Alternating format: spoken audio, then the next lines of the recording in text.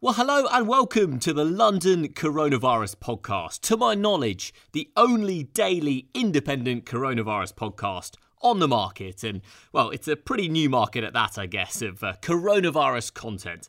Every day on this podcast, we will seek to provide a little bit of positivity and practical advice as we Londoners, like the rest of the world, try and make sense of this new and pretty surreal reality that we find ourselves in. Today on the pod, we had lots of good stuff, I think. We had Ollie and Phoebe talking about nutrition and diet whilst cooped up inside our flats and houses. We had coronavirus confessions, which is very quickly becoming my favourite feature. And we had Louis and his hair experimentation. We had an update from Barcelona. We had lots of myself, David Windsor and James Ware chit-chatting. And yeah, it all came together fairly neatly. So I was joined, as I always am, by Mr. James Ware.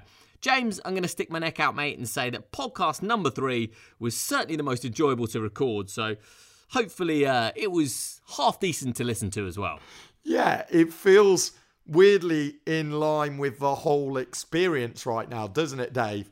That this is our 3rd episode, and much like the way that people are slowly getting used to the surreality of the situation we find ourselves in, I think as we're adapting to the situation, we seem to be adapting to the setup of the podcast too. Those two things are running in parallel, and we're being luckier and luckier by the day to be joined by even more all-star contributors. I'm particularly excited to go and put into practice some of the top tips we had on how you can make being stuck at home both delicious and nutritious, as well as to make sure that I join the hordes of others right now who are ensuring that their coronavirus cut is number 1 in more than one sense of the word. Yeah, you'll have to find out what that's about in the pod. Enjoy it. Here's the podcast.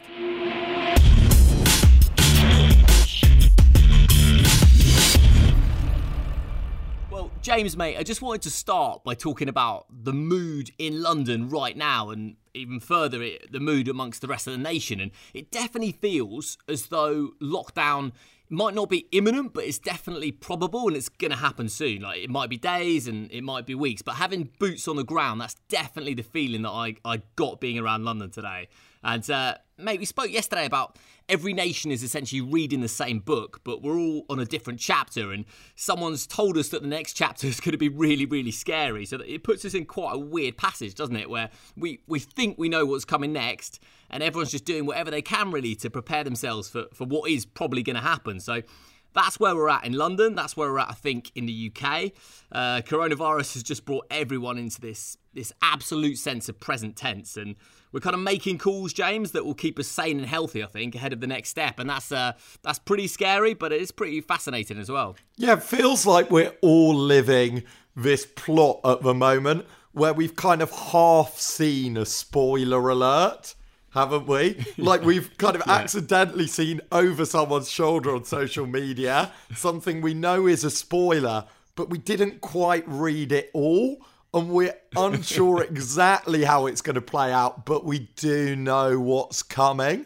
That's the feeling for me. Like, we've seen all the other countries and what they've done further down the line than we are in our response. So we know roughly what we're in for. And yet at the same time, we don't know exactly what that's going to look like here. So I think there's this constant clash between feeling somewhat prepared and feeling more and more mentally prepared as the situation gets more serious and time wears on, and also it being completely impossible to prepare because we don't know exactly what that's going to look like here. For me, this morning, making a return to the shopping front line, which was this is a podcast in itself, James.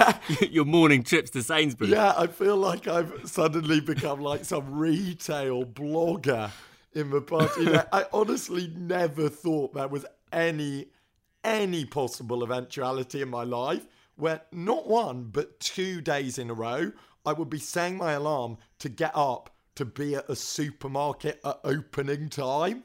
Like, that seemed absolutely impossible. And yet, like so many things that all of us thought were unfathomable until before this week, it's all seeming strangely normal right now. Sure, when you do it tomorrow, you'll expect that queue, right? So yeah, it's weird what this new kind of normal paradigm is. And I don't know why it resonates so much, mate, but it's that queue outside the supermarket before it opens with just these somber faces there and everyone a bit on edge. And it's just, there's something about it that is really, really unsettling.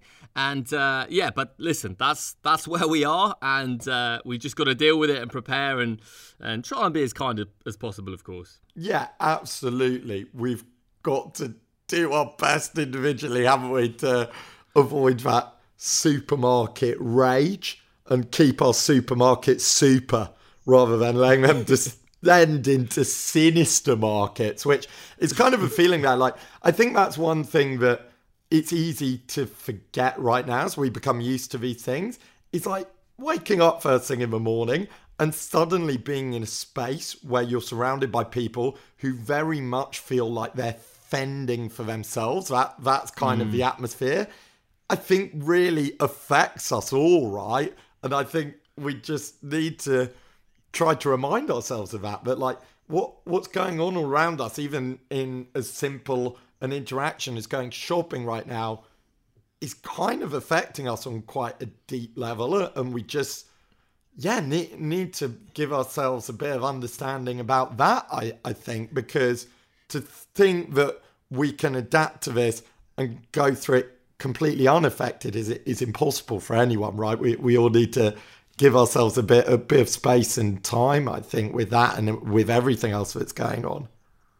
Yeah, and it's really difficult not to get caught up in it as well, isn't it? It's like, if you can keep your head while all around you are losing theirs. And, even in the supermarket this morning, mate, I really tried to do everything at half pace almost and kind of take my time and just, walk quite slowly and, look at a couple of the products.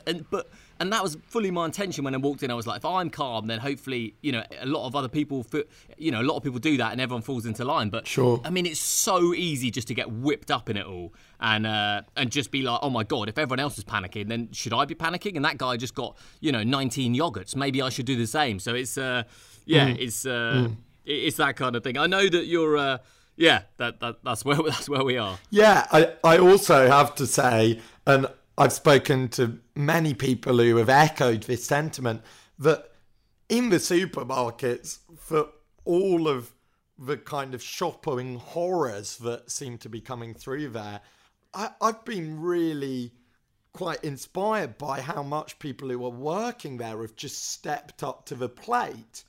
Amazing. Yeah, agree. There is nothing that can prepare you at all, if you're in any line of work, for your work suddenly escalating as much as theirs has. But going in this morning and seeing the manager of this supermarket standing there telling people firmly to calm down, that they didn't want any injuries, seeing him then several minutes later making the decision that they were going to close the shop until they let some people out. It's and not just for managers, people working on the tills, people involved in everything.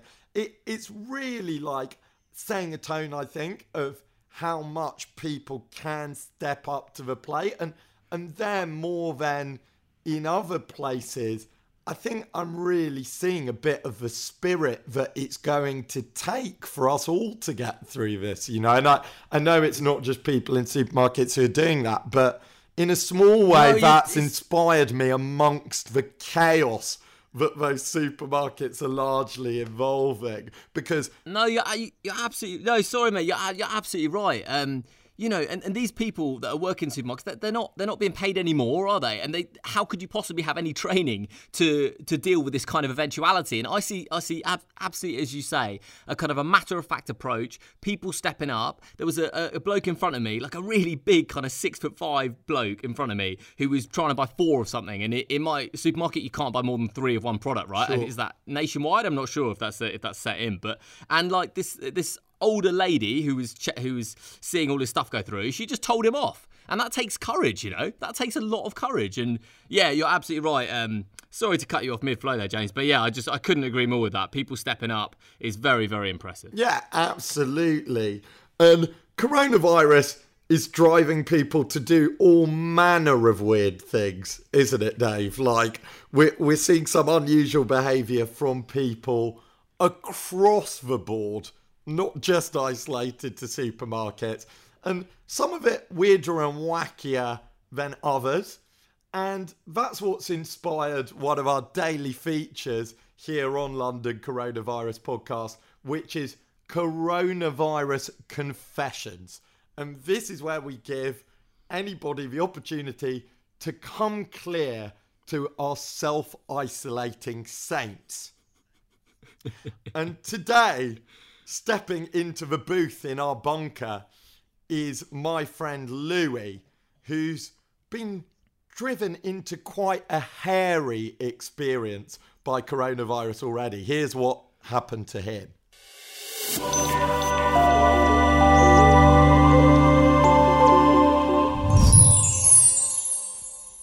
Hello, I'm Louis de Souza, otherwise known as Louis III. I'm a singer-songwriter from Islington.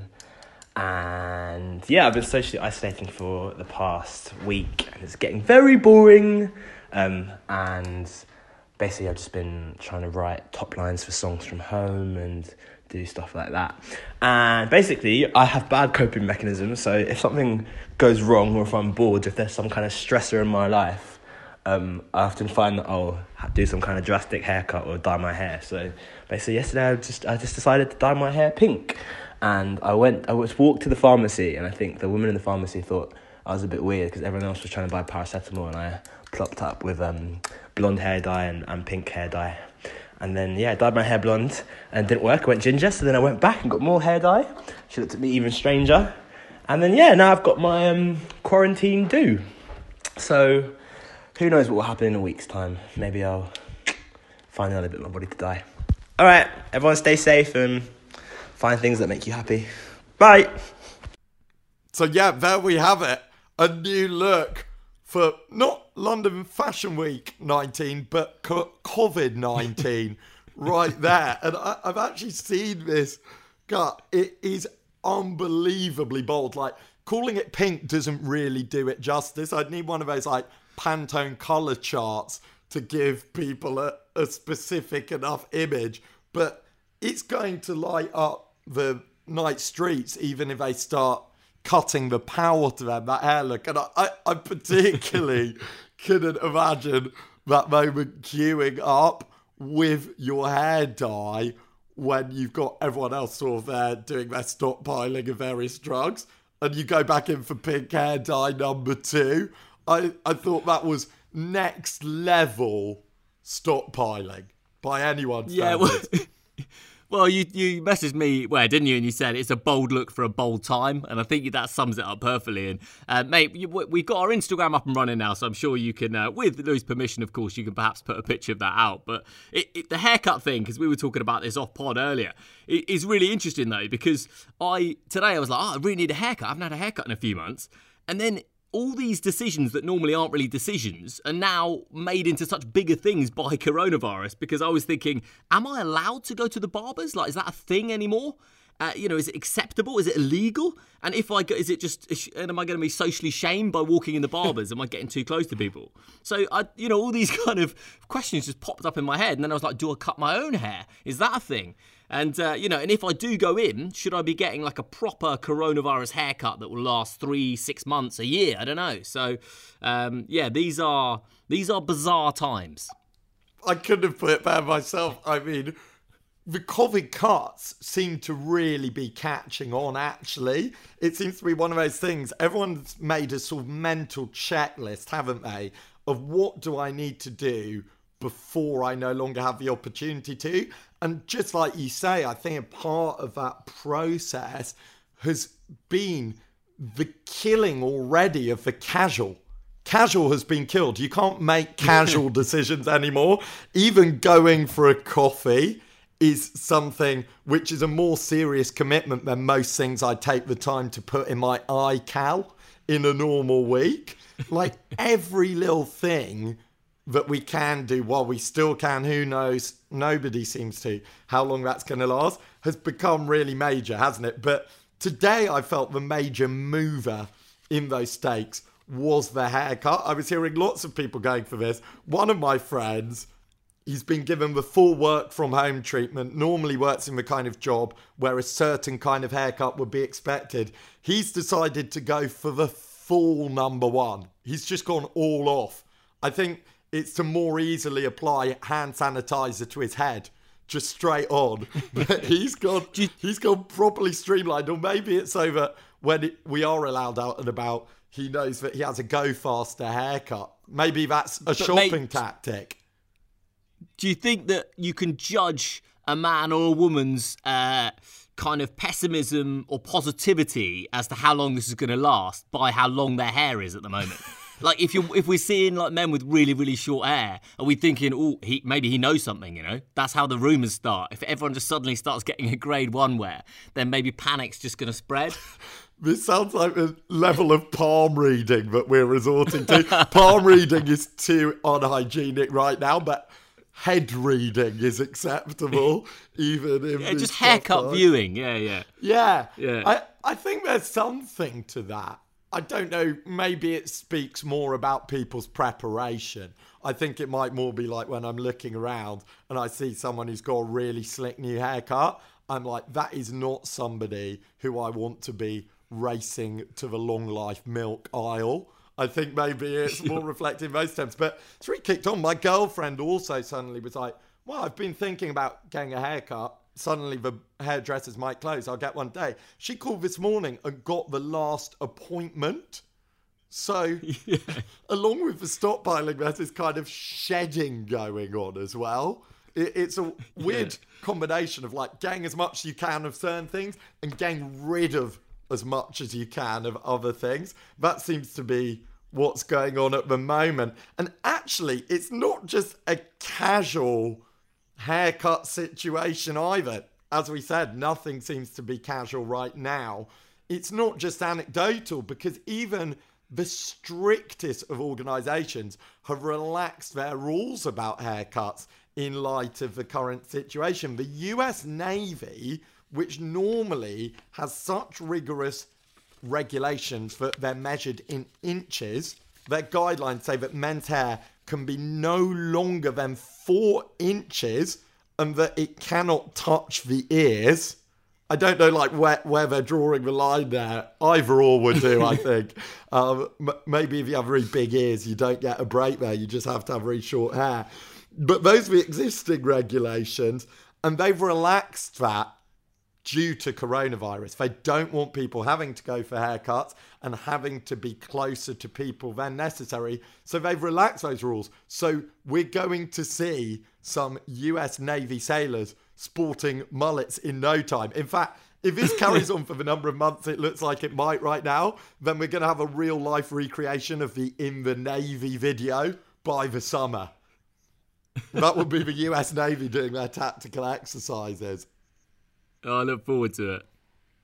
But getting your haircut isn't the only way that people are getting ready right now for this impending lockdown that feels like it's going to be the opposite of a pub lock-in.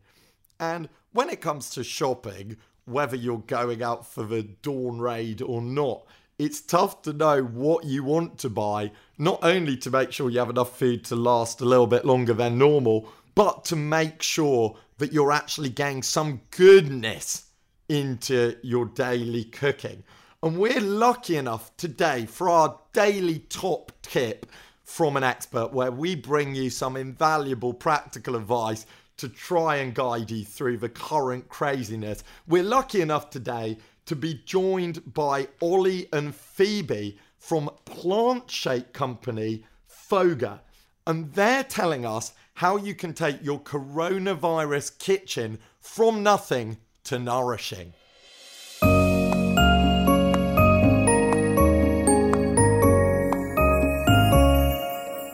Hey, I'm Ollie. And I'm Phoebe. And we are the founders of Foga. We have a few top tips for staying nourished whilst you're in self-isolation. Firstly, frozen vegetables and fruits are your powerhouses right now. They maintain all of the nutrition of Harvest Fresh produce. So things like frozen peas and spinach are an amazing way to pack in valuable micronutrients that your body needs when you don't know when you're next going to be able to go to the shops. Smoothies. Fresh smoothies are a really great way of boosting your micronutrients and getting the kind of goodness you need to support your immune system, especially when you're recovering from something like coronavirus. A plant shake is a great option for that. They're freeze-dried smoothies with the same ingredients, flavour and nutrition of something you made fresh in your blender, but they last for a really long time. You just add to water or milk, shake it up, and you basically get a fresh smoothie ready to go. Super nutrient-dense foods that last. So things like turmeric is amazingly powerful. Flax seeds are also on the power list of Dr. Michael Greger, who wrote a book called How Not to Die. He specifically recommends a quarter of a teaspoon of turmeric, a tablespoon of ground flax seeds, berries every day, and greens every day. And I think he knows what he's talking about. Flavour boosters that last. So stocking up on things like pasta is all well and good, but it's going to get boring very quickly. So we're stocking up on things like dried mushrooms, sun-dried tomatoes, anchovies, if you're not totally plant-based, delicious herbs, things that basically make your food taste more delicious. So there you have it. Those are our best tips for staying packed with nutrients, supporting your immune system, and staying healthy whilst in isolation. Yeah, that was Ollie and Phoebe, and I've got to say, that was really, really genuinely useful. I've never met Ollie and Phoebe, you know them, James, but they sound like bloody friendly people as well. Yeah, I felt like, regardless of whether you have one of their plant shake sachets or not, it really felt like they were shaking something up just discussing that. Like, I feel kind of more healthy having just listened to that, and I haven't even had a chance to put their tips into action yet. But yeah, a useful thing to consider for all of us right now, isn't it, Dave? How we can try and keep our lives healthy, even though we don't necessarily have the easiest access to the things we normally lean on to provide us with that, food-wise, exercise-wise, mental health-wise. All of these things are things that we're all having to think about and adjust right now, aren't we, in our routines? Yeah, no, 100%. And I think in London as well, or most big cities, I'd say, but London definitely has this culture of, if you look through most fridges in most Londoners' flats, you wouldn't see much thereware, right? Like, I don't think I'm doing everyone a disservice. You know, everyone just eats on the go. They pick up food here, they eat out there. There's a takeaway there, which is perhaps a culture that will change when all this is done and dusted. But I know my fridge in London is almost exclusively bare. So this is a real shift now to kind of fill up the fridge, and not just the fridge, but you know, they mentioned stuff that I would just never normally buy, right? Like Ollie and Phoebe were talking about, like flax seeds and stuff like that, which I would never think about buying in a supermarket. But I mean, diet. The fact is, people are going to do far less exercise. Like, we had Freddie on yesterday talking about what you can do to work out at home. But I think in all reality, if people are cooped up inside, we are going to do less exercise. So diet almost becomes doubly important to just try to keep ourselves as healthy as possible, mentally and physically. Yeah, absolutely. I keep hearing things about people going into supermarkets and finding themselves coming home with bags loaded full of quinoa, which they've never eaten before. They don't really know what it is this side of a hashtag on an Instagram food blog, and they have no idea how to cook it. It's sort of developing some new weird food habits, isn't it? But I feel we're all trying anyway to go that way rather than the other way. Another situation a friend of mine had this week was he went out with a relatively normal shopping list, was like, no, I'm just going to get a few basics. I'm going to have the bases covered, and just came back with a box of chocolate digestives. So rather go the quinoa route maybe than the digestives if we're going to be in this for the long haul. But I've definitely bought stuff that I've never purchased before. Like, I don't know what it was today. And again, I walked in the supermarket with the right mentality. Bit of veg, bit of fruit, you know, enough to last me a day. And then these canned sardines were just calling me. And I don't know why, but they were just there glistening on the shelf. And I thought, I probably need some of them. Like, do I? So it's definitely, we definitely could do with a bit of guidance, I feel, in our shopping and diet habits, certainly. And Yeah, I mean, my flat's pretty small, so at the moment my setup is I've got cans of baked beans propping up the microphone that I'm talking into. So there's a lot going on. Multi-purpose there. It's weird as well how, like, not only is it getting people into weird foods that they normally would never even consider. Like, I also had that with the very mysterious kind of pulses that I still couldn't possibly clarify for you. I think I'd need like a nutritionist to come and visit me. Actually, maybe a biologist to come and visit me to tell you what they were. But like your sardines, they were kind of calling me. Not only is it getting people into weird foods they haven't had before though, but it just makes you appreciate even the most common staples you have. I'm like you, and like you were saying, a lot of Londoners are, that often we eat hand to mouth, don't we? And we only have the bare basement minimum in our fridge. I sort of, whenever people come around to my flat, if they look in my fridge, they make fun of the fact that it's exclusively made up of eggs, maybe some cheese and some kind of alcohol. Like, that's normally the rough ratio of content in there. But as much as... And that's well stocked. That's comparatively well stocked compared to mine, mate. Yeah, that's just post-delivery.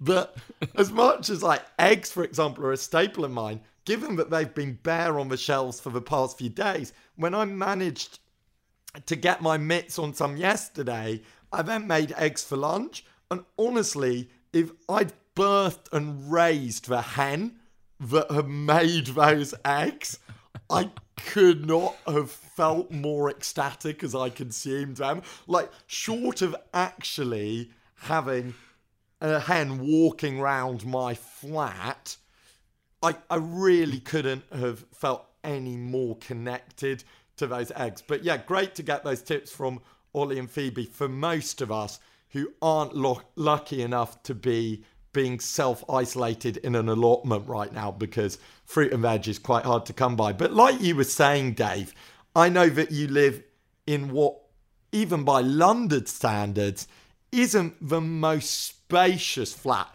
So your kitchen is not only having to serve the purpose of being a kitchen, it's also a recording booth, an office. I'm not sure I want to know all of the other purposes that it's serving as well.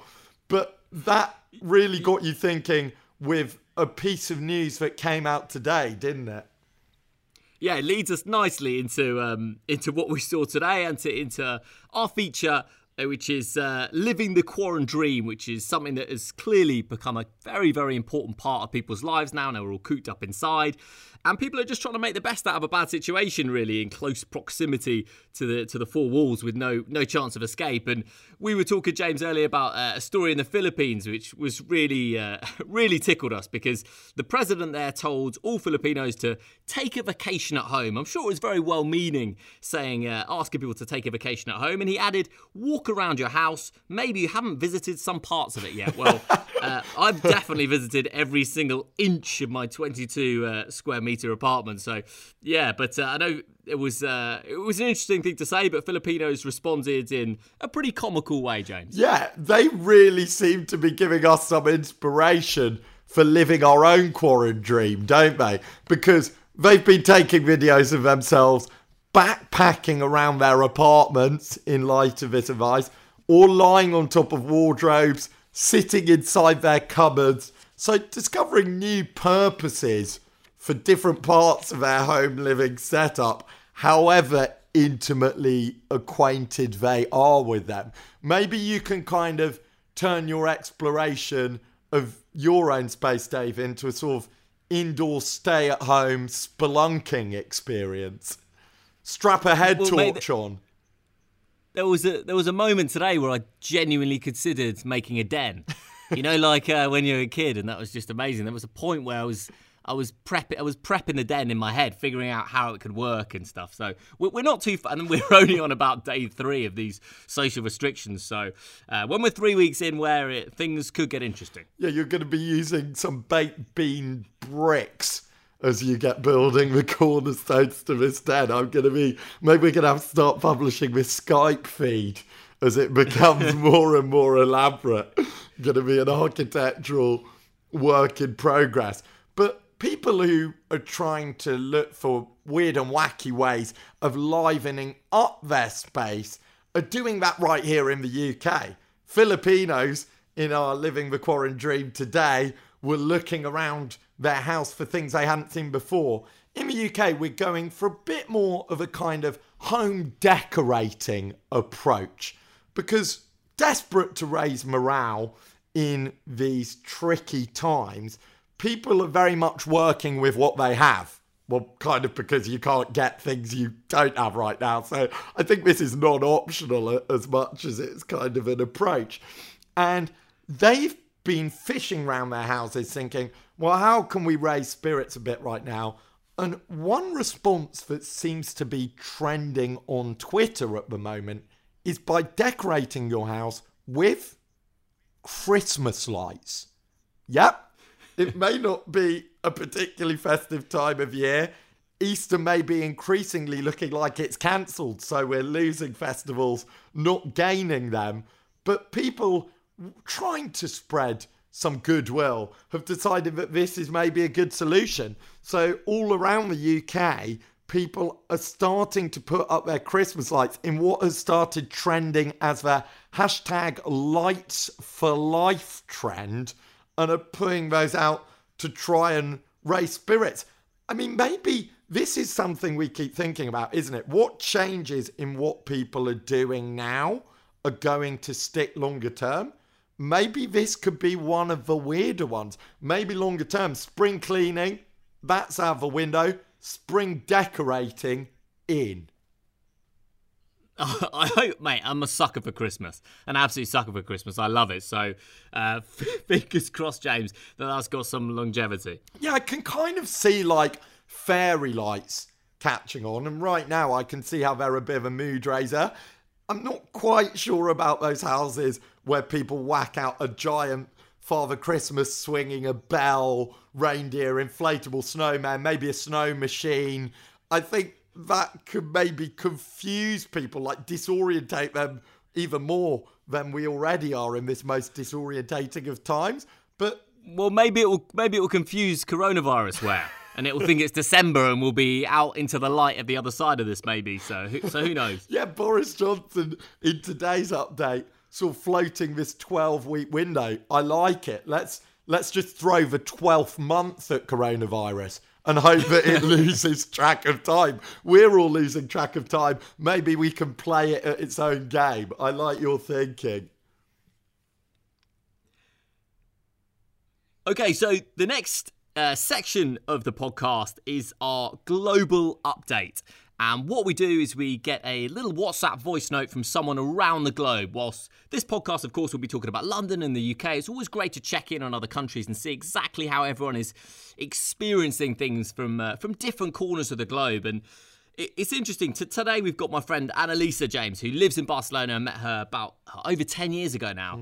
And we were talking just before she sent the WhatsApp voice note to me about Barcelona and what's going on. And what I realised is that we had a few disagreements, actually. And I realised that there's no real correct thing to do. And I think it's quite dangerous, you know, preaching at other countries. Obviously, we need to look at other countries and learn about how they've reacted to this. But every country has its different healthcare system, its own set of values, its own average age of the population, numerous other factors, right? For sure. So it's, you know, so I think we need to be a little bit, myself absolutely included, because I was saying to Anna, like, oh, why are you doing that or that or that? And, you know, every country is different, and it's really dangerous, I think, to say there isn't a one-size-fits-all approach to this. And, well, Annalisa lives right in the heart of Barcelona. I'm sure lots of you have been to Barcelona, so she tells you exactly where she lives. It's really, it's a really beautiful part of town.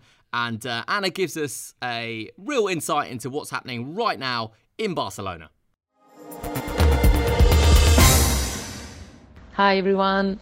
I'm Annalisa, an Italian girl living in Barcelona.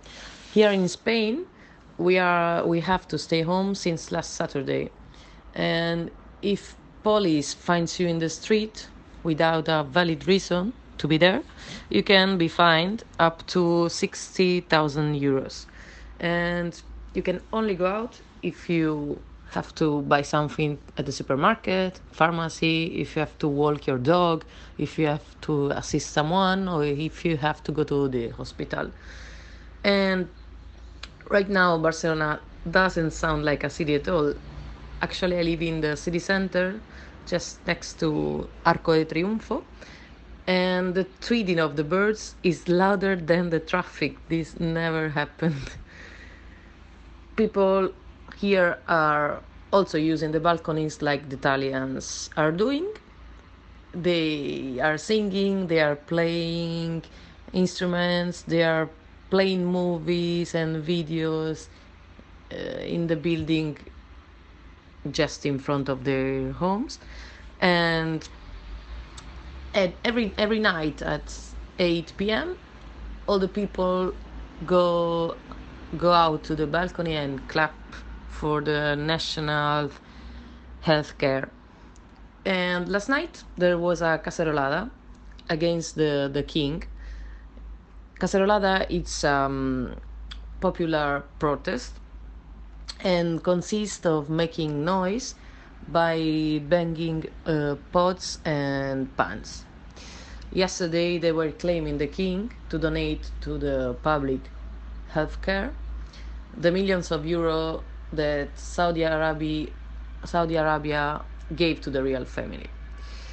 It is a really tough period for us because it's not easy to stay home. You can imagine it. But I really, really hope this quarantine ends by the end of April. Hasta pronto! So that was Annalisa talking about Barcelona. It was nice, James, wasn't it, hearing the fact that the birds tweeting for the first time since she's been there are suddenly a little bit louder than the cars whizzing past. Yeah, and it's strange, isn't it, hearing and seeing these different sides of cities that are coming out and seem to be one of the more obvious silver linings of us giving our cities a break from constantly being out there putting things into them. I don't know if you saw that video that was doing the rounds the other day of Venice, but because there haven't been any boats and traffic in the canals, suddenly the Venetians, who are still there in what's a kind of ghost city without all the tourists, it's kind of like if touristic Disneyland was closed, I'm hearing at the moment, but suddenly they're seeing fish in the water again, and the waters have turned these turquoise blues. It looks more like some kind of island in the South Pacific than a heavily visited place in the European mainland, you know? No, yeah, and I think this, you know, we spoke about when we're out the other side of this, James, there'll be clearly a lot to reflect back on. And hopefully we will have taken some things that will be really positive going into the future, really, for humanity. I don't think that's too deep for me to say or too heavy. And one of them is maybe we've given our planet a little bit of a break in some ways, you know. Listen, it was unplanned. It's not like we set out to do this, but this has happened. And, you know, I don't know, maybe the planet's just going to get a little 6 or 12 month breather from us roaming around it. Yeah. That seems like it could really be something that we can take out of a really bad situation that becomes good already, doesn't it? And I think everyone is trying to find even small things like that to cling on to right now. So seeing them in other places is something that does feel a little bit uplifting, even when we're turning on the news and just kind of being bombarded with worse and worse developments most of the time. And I thought one thing, to come back to what we were saying earlier on in today's episode, I thought one thing, hearing from Spain, who were further down the line with trying to confront this and deal with it, and the severity of what they're up against than we are in London and in the UK right now, was hearing about this daily round of applause for the emergency workers. And I thought that was not only an amazing show of solidarity, but the way that that's happening in the same time every single day, at the same time on a daily basis, seemed like something that I think we could definitely try to incorporate here if we are in a similar situation in whatever amount of days or weeks that could be, because it feels like just having something in the day which is common and shared and gives you that marker would be something that's super positive for everyone. Because right now, you can't really get a sense of what day it is, can you? Or what time it is. Everything's all melting more and more into one. And I think we're all becoming more and more aware of that as we approach the first weekend since it's got really serious here in London. And normally today would be Thursday and you'd be kind of mobilising yourself for the weekend. And instead, I kind of can't figure out whether today's Monday or Sunday or... So just having something every day would make a big difference, wouldn't it? To kind of give us that communal routine. Yeah, definitely. I mean, Freddie was talking yesterday, James, about about the importance of routine, about the importance of not letting it slip just because you can, just because everyone's working from home and not going out in the evening. So if you want, there's no all the time kind of melts into one. So definitely to have that positive reference point at a certain time every day, I think is really nice. And listen, they're the hero. The people on the front line, the healthcare system in this country and in every country are, you just tip your hat, don't you? Really, really impressive. Absolutely. And I think we're feeling this in small ways. Like there are lots of people who are doing things that are really inspiring, even in London and in the UK already in response to this, right? And some people are doing that on a bigger scale. And we're about to cover some of them in our daily roundup to end the show of some of the examples of coronavirus kindness that we're seeing. But I think one thing I keep hearing about, and I'm interested to get your thoughts on this, Dave. One thing I keep hearing about is solidarity and togetherness and that kind of spirit here in the UK. And I see it in minor ways with the way people are contributing to community groups and trying to do things like that who already want to make a positive difference with this, But, and I see it in the interactions people are having on an individual basis with each other. But I'm not sure I see a kind of broader reflection of that. It's kind of a buzzword in how we should be responding to this. I'm not sure I really see this solidarity on a grander scale. Now, look, maybe that's qualified by it not having quite come to that yet, and that people are still readying themselves for this, and maybe it will just emerge. But I think it's something that I feel I'd like to see, and I'd like to contribute to in some way, because I think that is how we've traditionally faced up to things of any kind of scale resembling this in this part of the world. And for that just to be reduced to a kind of buzz phrase rather than some actual action of and feeling of solidarity doesn't feel right to me. Yeah, no, I think that's very fair. When you say solidarity, one thing that I saw in the Argentine media today, I can't remember whether I sent you a WhatsApp with this actually, James, but every front page of every newspaper had the same headline in all the Argentine newspapers, which is, stay at home and we'll get through this kind of thing. And I just thought, God, it would be nice if the British media could get on that page, wouldn't it? And everyone just produces the same headline, which is like, we'll get through this, be kind. Imagine if every British newspaper tomorrow had a headline that just had 2 words and it just said, be kind.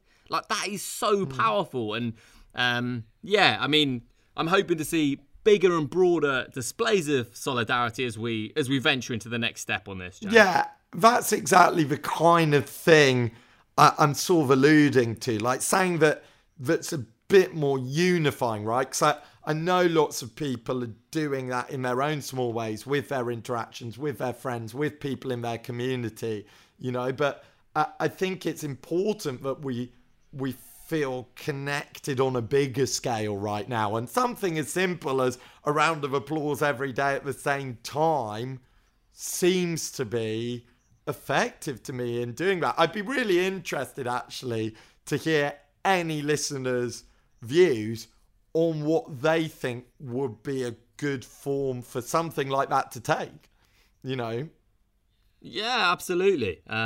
It's really interesting. And it leads us nicely into our final segment, James, which you're going to take off with coronavirus kindness. Yeah.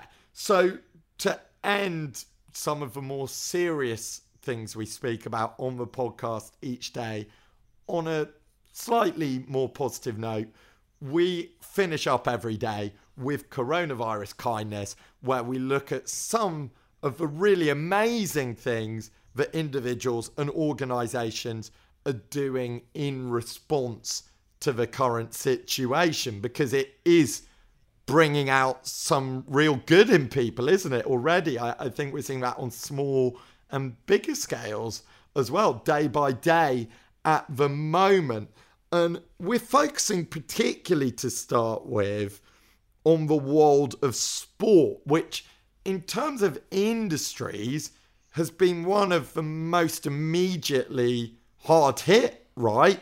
Because all public sporting events are cancelled already. That date's just getting dragged out more and more. It's happened all around the world, even in countries that haven't been so severely affected by coronavirus. And look, there's no way you can relatively judge these things. People have been affected massively, but it's definitely taken a huge hit. And yet it's an industry that we're seeing trying to use its resources to respond in a way which can make a difference. And I know that this is particularly relevant to you, Dave, because you normally work in this industry. You're personally being affected by it, and you've come across some of these stories today. And I miss it. From that world. And I miss it as well, James. I know sport's only been cancelled for about a week, but yeah, it feels like 3 months. Really miss football. Obviously, I've got a vested interest in it because it's my livelihood as well. But sport is cancelled. That's where we are. And a lot of sports teams and institutions have tried to do their bit. And you know where so often footballers is such an easy. It's a cheap shot, and it's so easy to be like, how much does Cristiano Ronaldo earn a year? Like, it's such an easy, cheap shot to be like, oh, footballers, they're not worth it. But there is good that comes out of sport, and there's a lot of good. And yeah, for example, just this week, Ferrari, and I know they've got a lot of money, but they still gave 10 million and 150 ventilators in Italy. That's not small. That's going to save lives doing that. We've got Gary Neville, who is basically his hotel. He's now offered up to NHS staff. He's guaranteed the income of all those that worked for his hotel.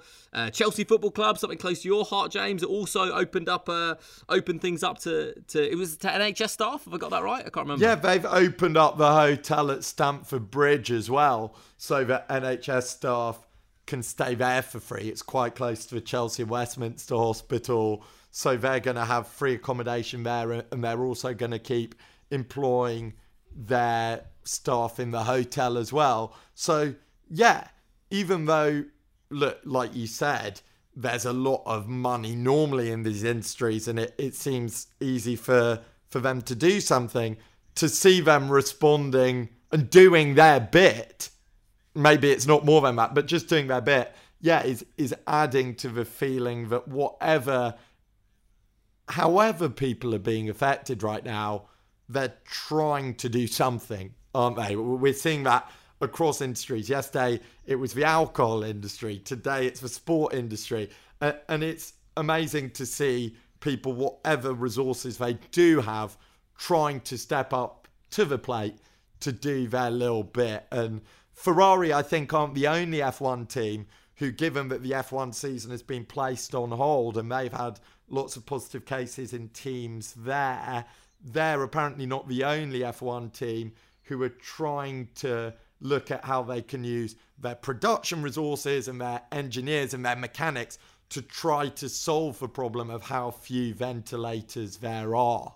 So, yeah, I think it's little things like that, even from very big organisations, that are inspiring right now, and also big things from very small organisations. It works both ways, doesn't it? Slightly closer to home. Here in Hackney, actually, a community cookery school called Made in Hackney have stepped up. Since they can't do cooking classes right now, they've decided instead to turn their kitchens into a free food delivery service for vulnerable community members in the London Borough. And they're trying to raise £30,000 on Crowdfunder. You can find this campaign on there, to try to make this happen so that they can deliver free food to those who are most vulnerable. I was also seeing another really great story today about a cafe where you normally have the option to pay for a suspended coffee, right? So you can go pay it forward, basically, for someone who wouldn't get a coffee to be able to have one. But they've decided that instead of that, in light of the current situation, they're going to open it up for people to provide suspended care packages through the cafe. So they can pay, and then that will go, them paying extra for their coffee will fund a care package for someone who's vulnerable or particularly in need right now. So that's it, isn't it? For me, it's about seeing people, whatever the resources they have, whether that's the resources of having a massive production factory or a hotel at your football stadium, or being a small bakery in London. The bakery doing this is called Wild Goose Bakery in Leytonstone, or a community cookery school. It doesn't matter how big or small you are, or what you normally do is. It's just about like how you can use that to do a little something to try to contribute to the effort, isn't it? Yeah, absolutely. Absolutely. No, I don't think anything too small goes unnoticed. So, yeah, there's some good stuff definitely to come out of all this. And hopefully some of those good vibes will last for a few months yet as well. Yeah, that's what you'd hope would be a silver lining that can emerge out of what feels like a sorrier situation by the day right now, doesn't it? Yeah, it does. Yeah, it feels like that. But listen, we're going to be here, the London Coronavirus Podcast, every day, producing a little bit of what you heard today. So join us tomorrow for more of the same.